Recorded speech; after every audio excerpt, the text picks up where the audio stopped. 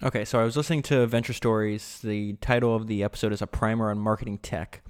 And the person being interviewed is the founder or the co-founder of this company called Notch, and her name is Adna Gansca. So let's see what we can learn from Adna. So first, what is Notch? Notch is a full-blown analytics and data company that is surveying the largest brands in the world. So I went to their website to see how they describe themselves, just for a little more detail. And it says Notch is the independent content and intelligence platform that helps CMOs and their teams measure and impact the outcome of their content efforts via real-time, actionable intelligence across all their content investment. As you can guess from the writing on their website, they primarily target Fortune 1000 companies. That's why they talk that way. So why is this necessary? Why are so many Fortune 1000 companies turning to content marketing and away from other like customer acquisition channels? And so according to Adna, it's content is a better way to connect with your audience. TV ads, outdoor ads, banner ads, etc. have been proven to be ineffective. Content has become an interesting value exchange between a brand and its audience. So I actually definitely agree with that second statement. If you listen to yesterday's podcast, I think Hodinkee is actually a great example of the power of content. What I'm a little skeptical of here, I understand that Fortune 1000 companies have plenty of money to spend, so therefore you can build a nice business of your own servicing them. But on the podcast, there's a few times, and even on their website, like some of their examples of companies they help are people like Colgate, Calvin Klein, Ford, JP Morgan Chase. And so my own personal opinion of this is I think, like, do you really want to read content from Colgate? I mean, seriously? No, you don't. So I have no doubt that this is a massive opportunity.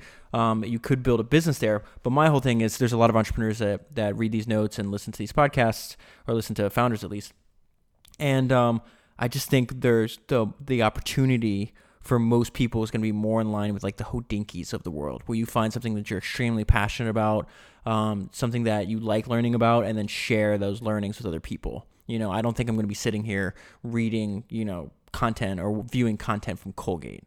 But I do understand, like I said, you can build a business doing so. So it says content is a better way to connect with your audience. I definitely agree with that. So then it talks about like, why did you want to start this actual company?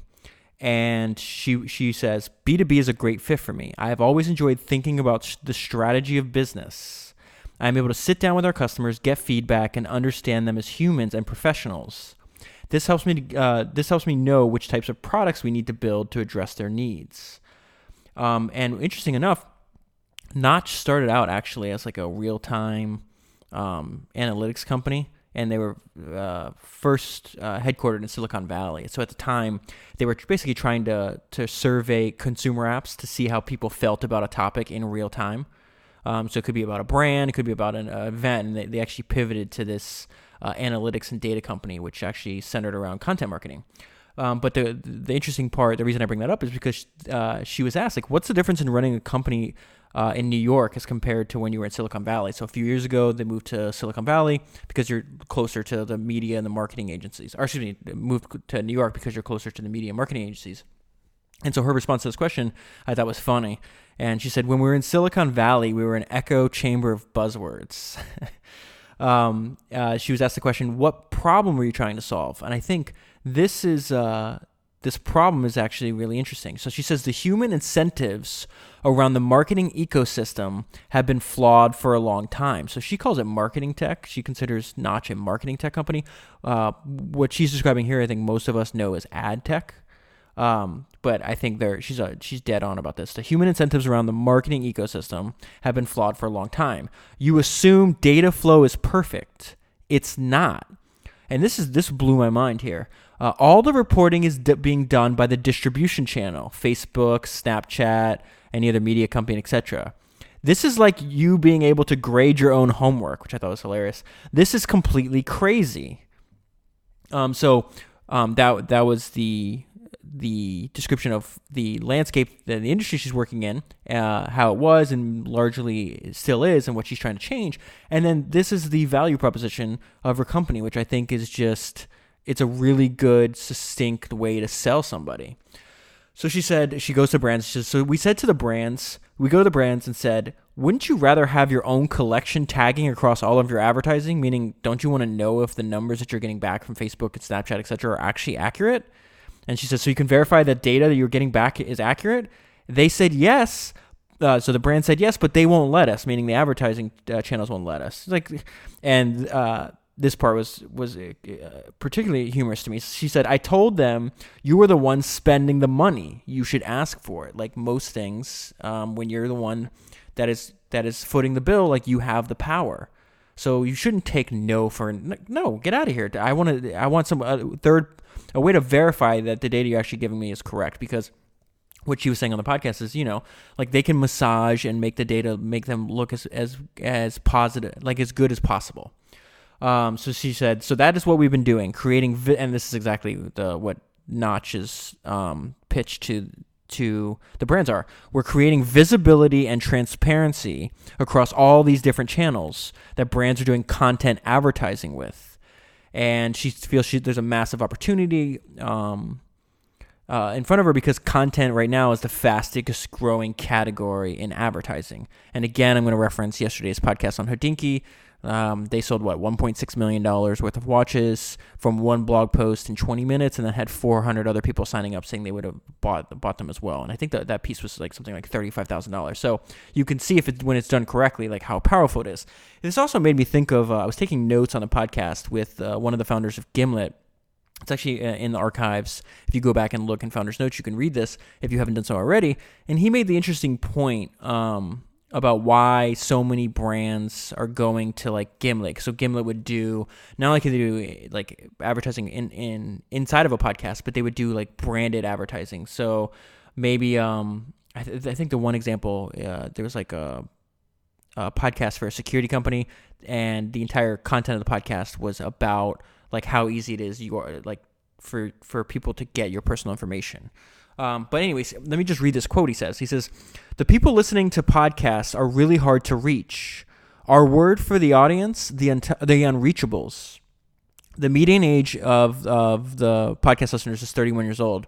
They watch television, but do it on Netflix and Amazon so they don't see ads. They're on the internet all day, but 65% of them use ad blockers. And so that was his pitch to saying, hey, our ads are effective because they're native and midstream and good.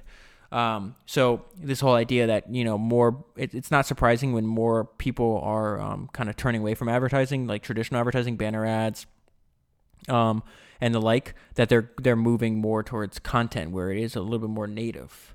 So the host, Eric, was saying, hey, like, why is this such an important thing? And he's like, and her response to him was a question. He's like, do you use an ad blocker? He's like, yeah, sometimes. He's like, well, the majority of people do. So therefore, like, content, in her opinion, content is the future of advertising. So again, my own personal opinion, not that it matters, but you're listening to me talk, is I would love to see more Hodinkies in the world and less Colgates in the world. Okay, so another way of running her business, which I found particularly interesting because it kind of goes in the face of everything you're told, is we have been extremely disciplined about not doing trials. Everything we sign is a 12-month contract at least. It is enterprise software. You pay a flat fee. Because of this, we never have the issue of the fluctuating, unpredictable revenue traditional ad tech companies experience. And I think that's a lot easier to do because she's working with large companies. She's meeting with them. There's like a longer sales process. And at the end of that sales process is, a contract as opposed to, self-serve. You just sign up on a website. You want to test out what you're signing up for. And so now we're going to get to her big vision, which I found interesting. She said, my big vision is transparency. It's to use our product as an empowering mechanism for consumers to have more control over what data gets shared with brands and what happens with that data. So right now she's only on one side of that transaction. She's just getting the data that's collected from media companies to brands, right? But she's like, why can't this be used for consumers? Why don't you know what every single website you go to or brand that you interact with, what they know about you? And so she says for this to happen, more legislation around privacy and data collection would need to happen before brands would want to do this. And she thinks this is actually inevitable. She thinks GDPR is just the first iteration. She thinks California is going to have their own version of GDPR soon, and that this trend will continue around the world, especially as we see more and more of these, the stories coming out, usually right around Facebook. It's been happening the last few months.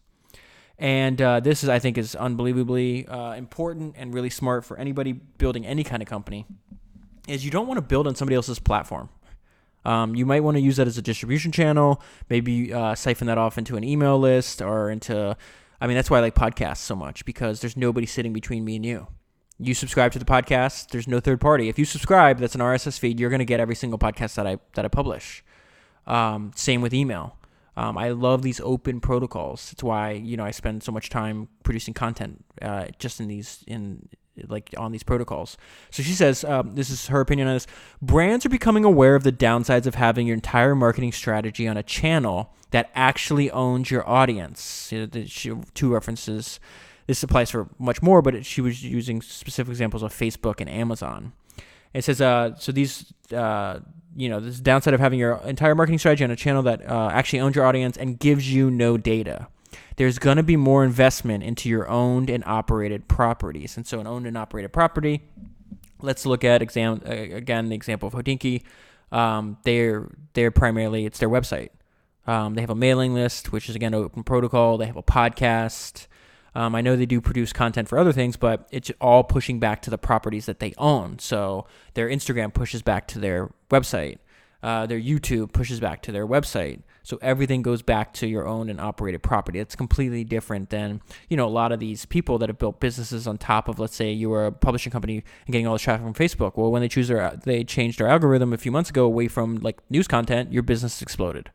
It's a very volatile and, I think, for lack of a better word, dumb way to build a business, because you're spending all this time and effort and money, and at the whim of one company, they can just destroy you. And part of what I love about the fact that I have a business history podcast with founders is that you see this throughout history, that this is not anything new, and that if you're building something, you want to have as much control as possible. And not just rely on like the good graces of other people. So, all right, if you want to listen to the full podcast, I will link it in the email, and I will be back tomorrow, and we'll be learning from another founder.